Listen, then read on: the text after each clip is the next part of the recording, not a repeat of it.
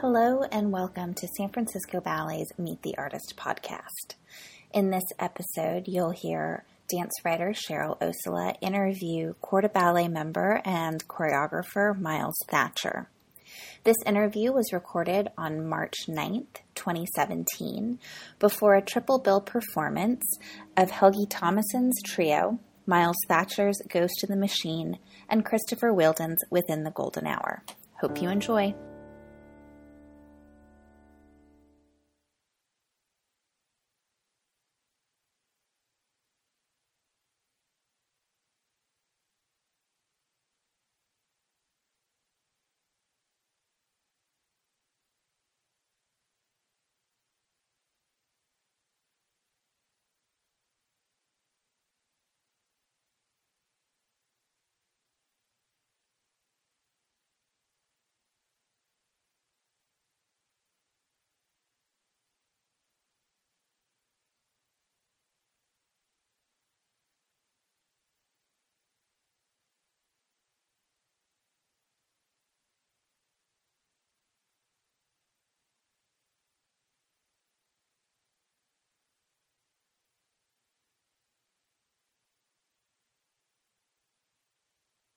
So my guest today, of course, is a familiar face to many of you.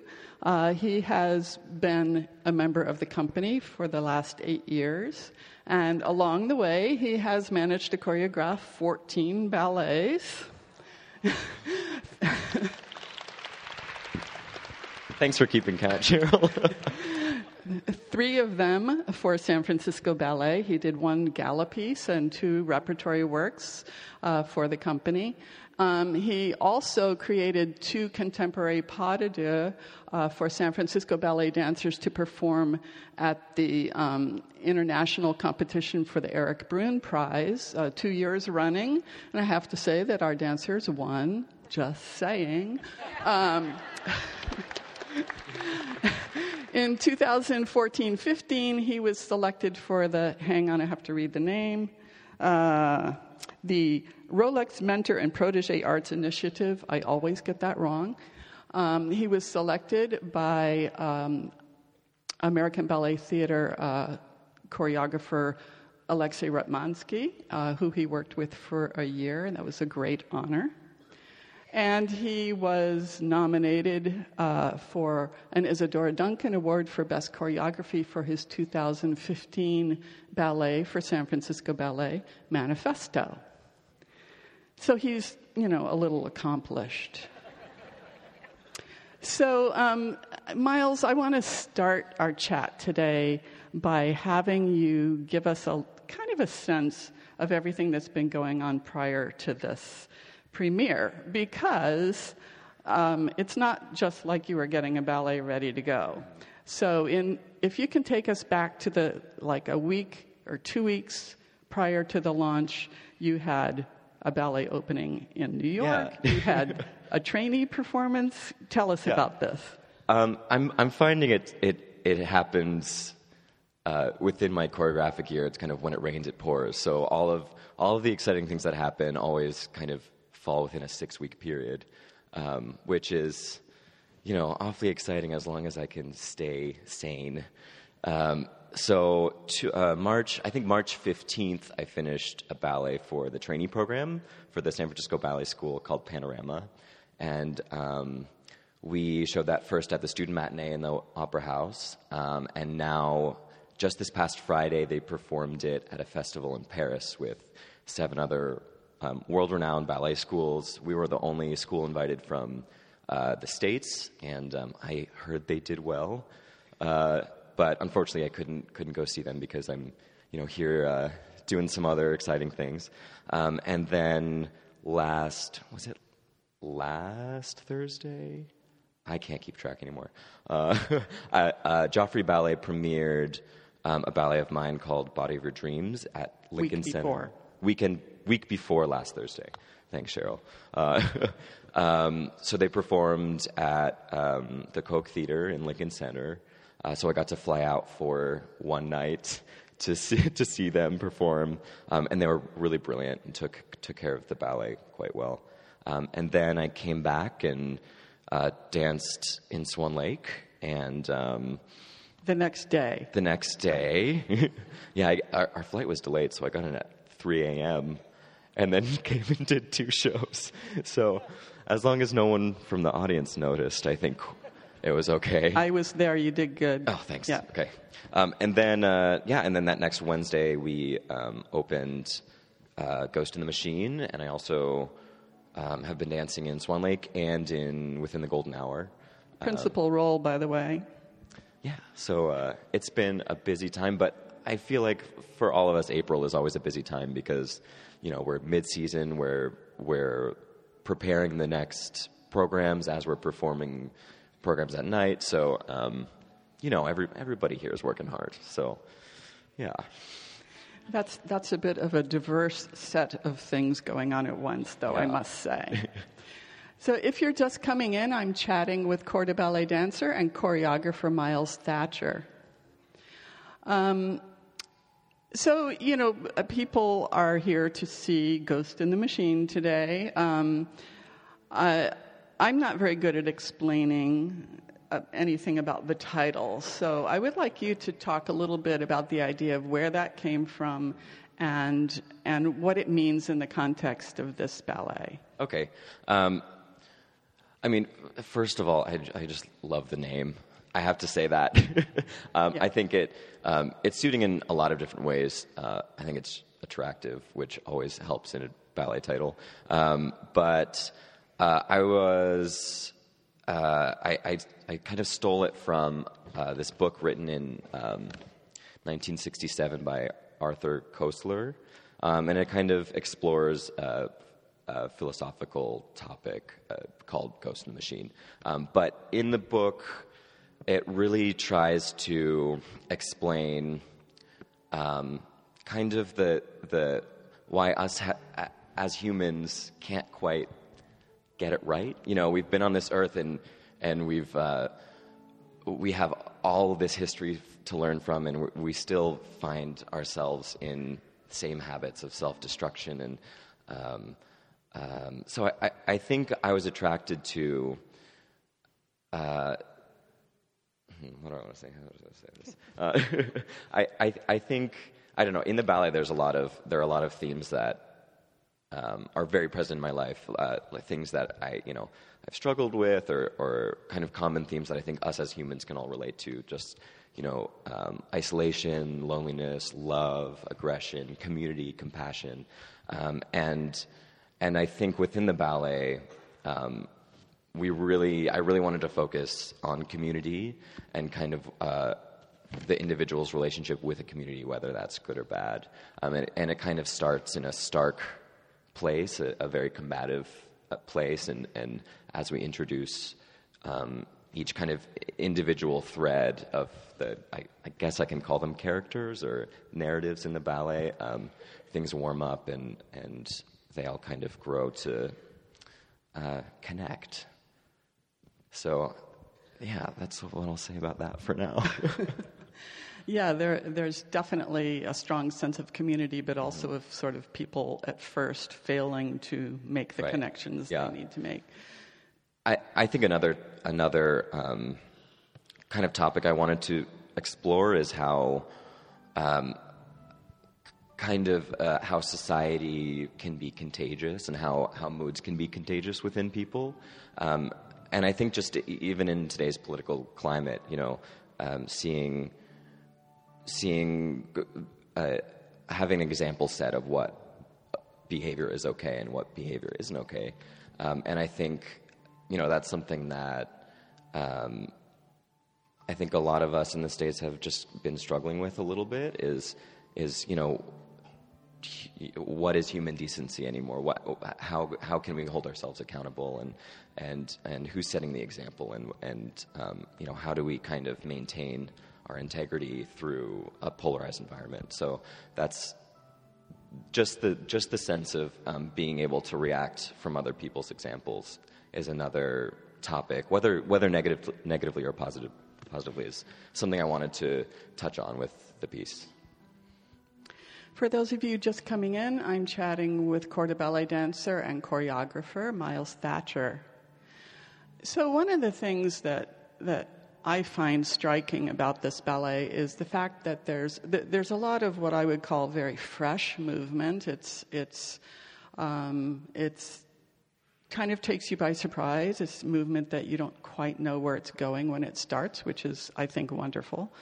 There are a lot of very imaginative lifts and tableaus. So I wondered if you could take one example, just pick one, and tell us, when you go in the studio, how does that come about? So you say, okay, say I'm going to do this lift.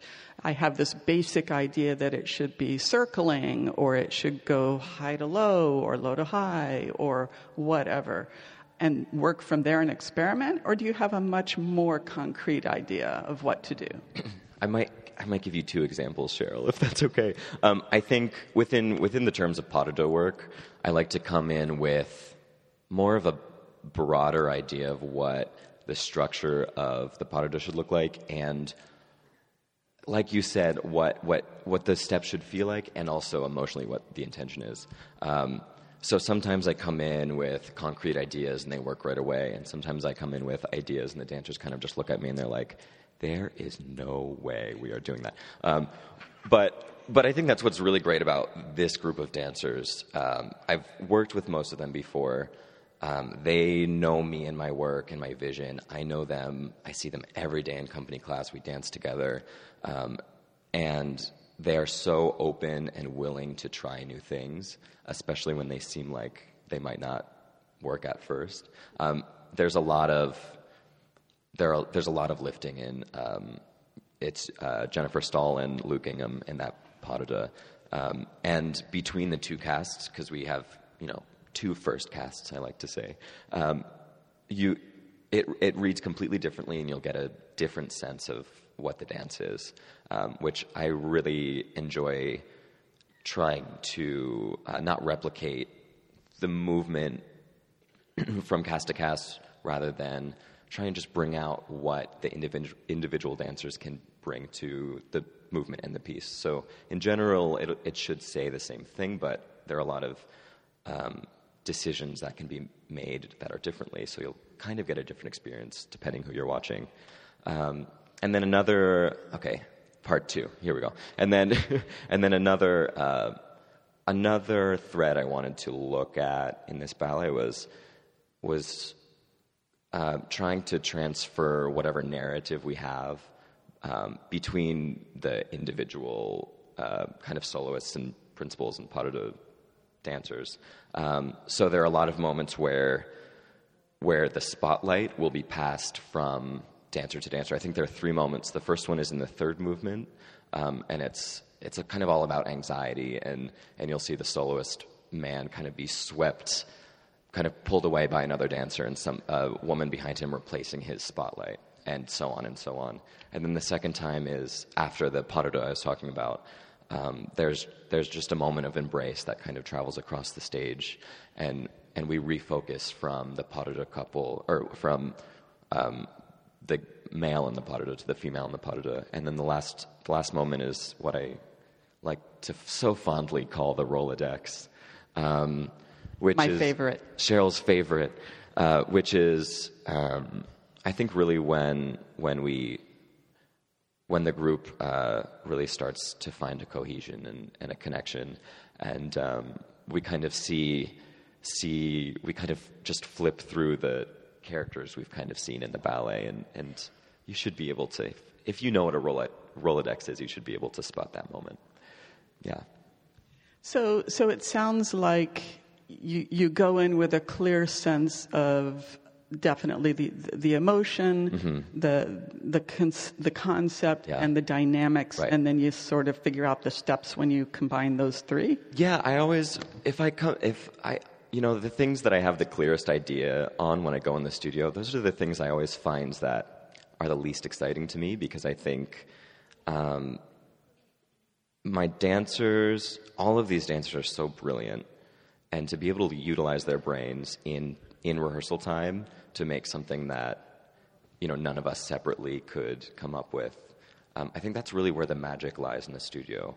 And that's what I love about this art form is it's so collaborative that whenever you're feeling stuck, you have all of these different sounding boards to really kind of heighten what you're trying to say. And especially with this group of dancers, they really know how to invest themselves in the piece, and I just feel really grateful for all of the work that they've put into this as well.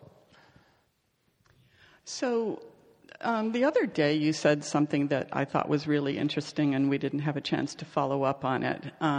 But you talked about being a young child and wanting to make dances. Mm-hmm. And I don't remember who you said it was, but somebody basically shot you down. Mm-hmm. And so I have two questions. All right. How did you respond to that? Did you just sort of get deterred and decide, oh well? Or did you get more determined? And was there a particular thing that you saw that made you want to make dancers, or was it just a general evolution? I think my initial reaction to that probably was, I'll show you, because when you're a kid, you don't really realize just all that goes into finding success. A lot of it, of course, is talent, but there's also opportunity and facility and being in the right place in the right time. And so, but I remember kind of just brushing that off and feeling determined. But I think the harder thing for me was it just takes such vulnerability to put your work out there to be judged, and especially the first few times, because you really don't quite have a sense of what you're doing and you don't know the craft. So it feels like a deeply personal thing for me to show, and for people to critique and be very vocal about whether they like it or not. So that's just something that, over the years you kind of have to get used to. And of course, that's, I think, what we all love about art is not everybody has to love everything.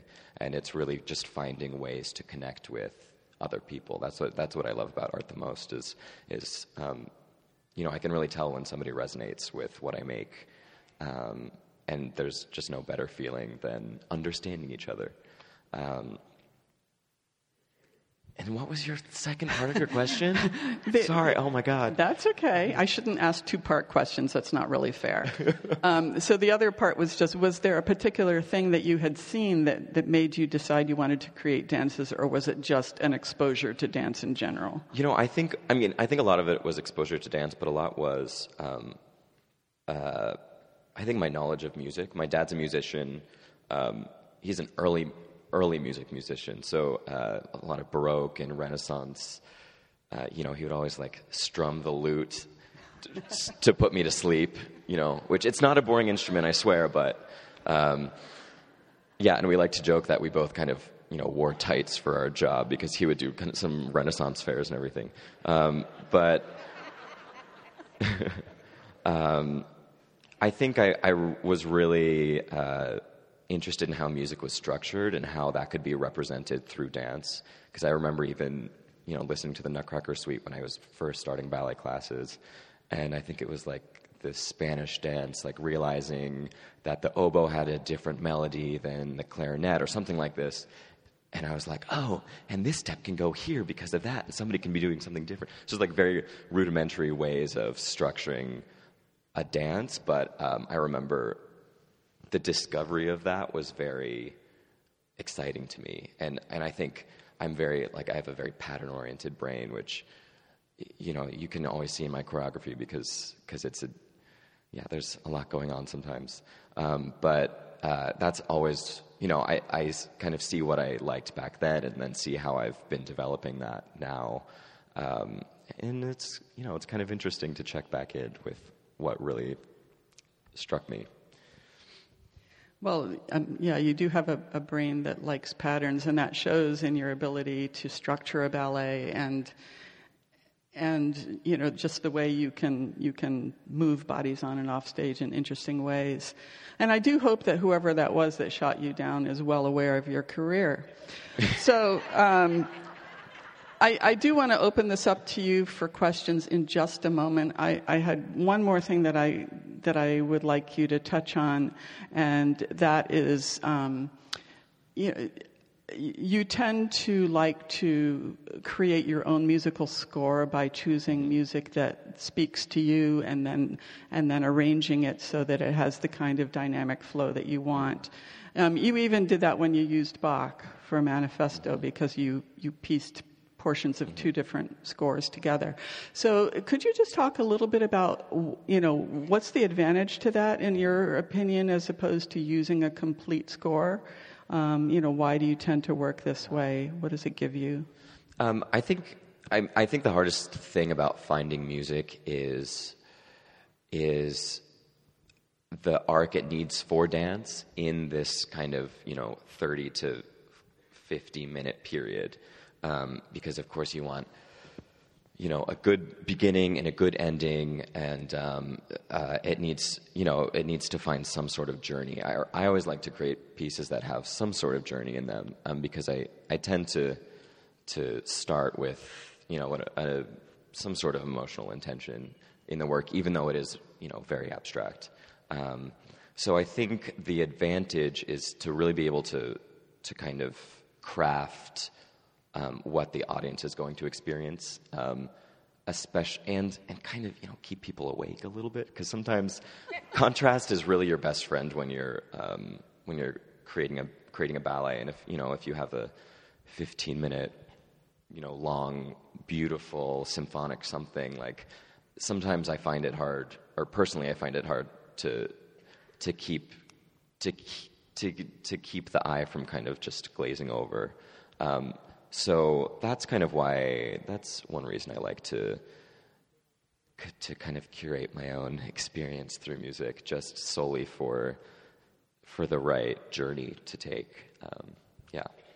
And you've used minimalist music before. Michael Nyman is a little bit, I guess we would say, a little fuller than most minimalists. Yeah. But why this particular music this time? I thought, so I think there are seven pieces of music, and I think they all have a very strong emotional, they warrant a very strong emotional response, and all a very different emotional response. But yet I don't find the emotion to be overpoweringly indicative of what you should feel, which gives me as a choreographer a little bit of room to kind of hone in what that emotion should be. And I think in general, minimalist music kind of lends itself to dance. I know some people hate it, but I just love it. I can't. I think it lends it to dance just because there is a familiarity to it, so you can take more risks with your choreography. But I found this score fulfilling because it didn't feel like it was just a blank white page that I can fill with my ideas. Like I do feel like the score really contributes to the energy of the piece and the kind of like the emotional intentions. So that's what drew me to these 7 pieces. Great, thanks. All right, we are going to take some questions. Yes.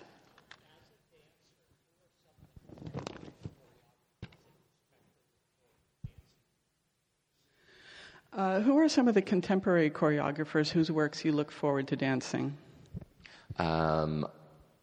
Definitely Bill Forsyth when he was here. The thing I really appreciate about him is that, first of all, he's a genius, and how can you not appreciate that? But he's also really built his process in order to empower the dancers. And I can tell, seeing him work in the studio, that's what he's most fascinated in, is finding the key to unlock the best thing he can in the dancer. And I think that's just brilliant. I really think that connection between choreographer and dancer is where I would like to be. So I really look up to him, not only for his choreography but his process. Yuri Posakov is so much fun to work with. It's always such a journey from the beginning to the end, because there are moments of chaos, but he is so incredibly passionate and committed to what he does, and he also has such a unique vocabulary that it has taken me a few years to realize how much I've actually stolen from him accidentally. I'll look back on a ballet that I've done and I'm like, oh no, thank you, Yuri. Even if it's just sensations, even if it's not clear steps, somebody who I haven't worked with yet, who I really would love to, is Crystal Pite. I think she has a really unique vision in the dance world. And also just from what I hear and what I can, gather from YouTube and everything, is that she's just a really thoughtful and nuanced and, again, process-oriented artist. So those are some people that inspire me, yeah. You don't need to worry about borrowing stuff. George Balanchine did it, and he said it was okay. Yeah, I figure. A tendu is a tendu, right? Yes.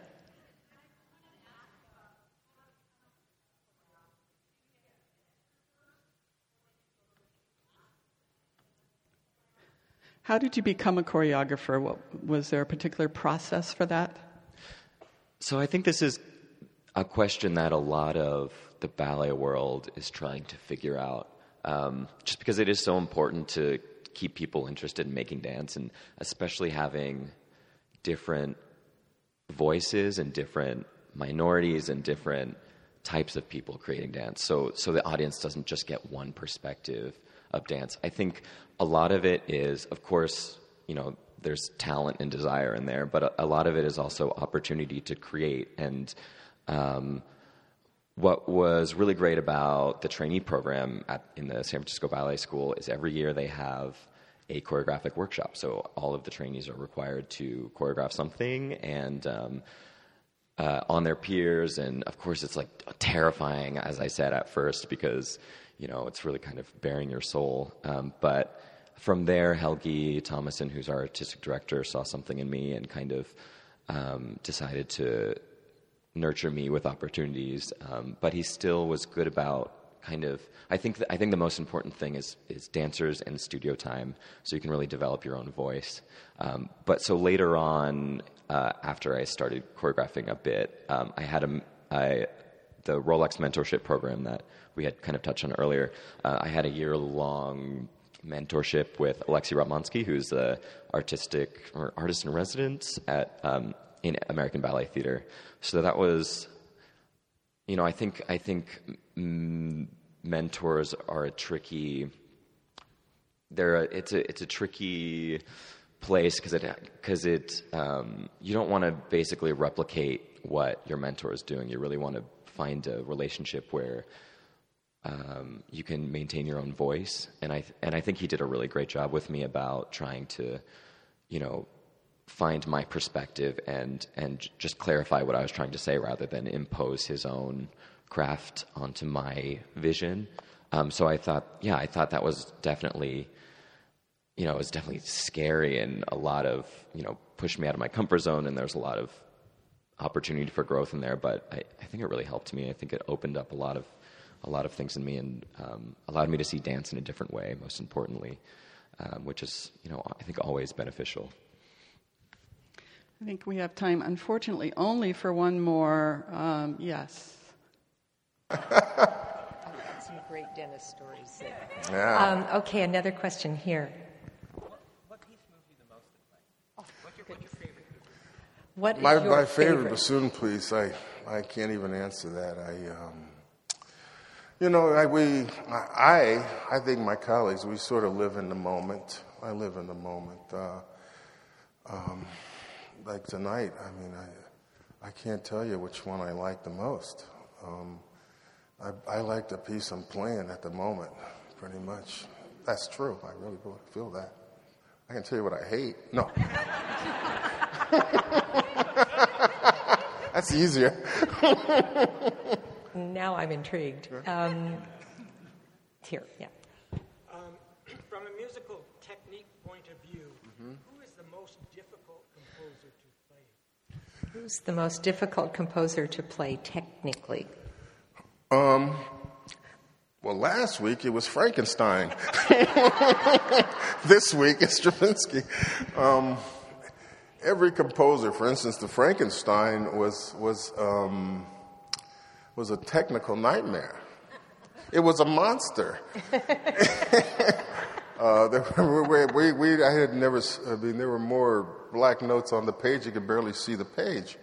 We were playing so fast and scrambling around for notes. You didn't write in a key. They were all accidental, so your head is about to explode by the end of that. That was difficult. Then there's the difficulty of, say, the opening of Rite of Spring.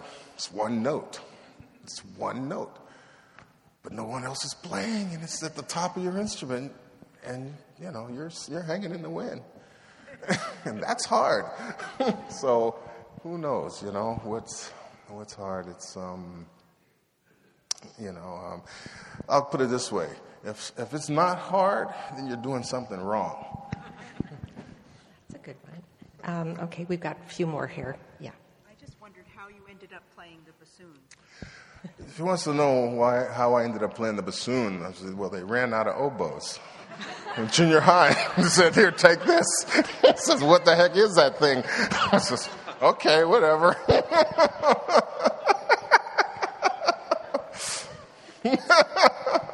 A very good answer. Back over here, yeah.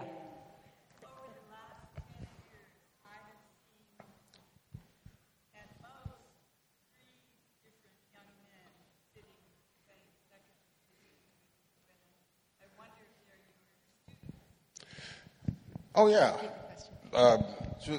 You've seen my bassoon section over the last 10 years, and it changes up. And I've actually played a number of years with my son. He was my second bassoon player, and he was my second bassoon player in the opera for about 4 years. He's moved on, and Sean Jones, he came out of Colorado. He played with Colorado Symphony, and he wasn't a student, but we hired him.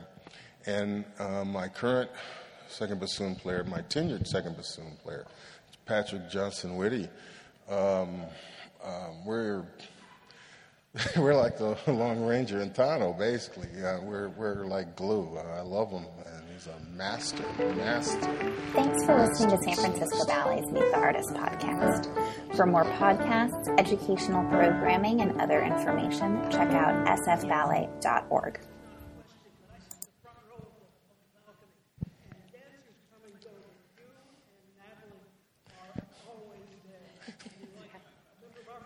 Oh, yeah, this is my family. This is my house. You're kidding? Welcome to my house. The gentleman was just saying that dancers come and go, and musicians like Rufus have been here forever. Current in the opera, the chorus and the orchestra is always the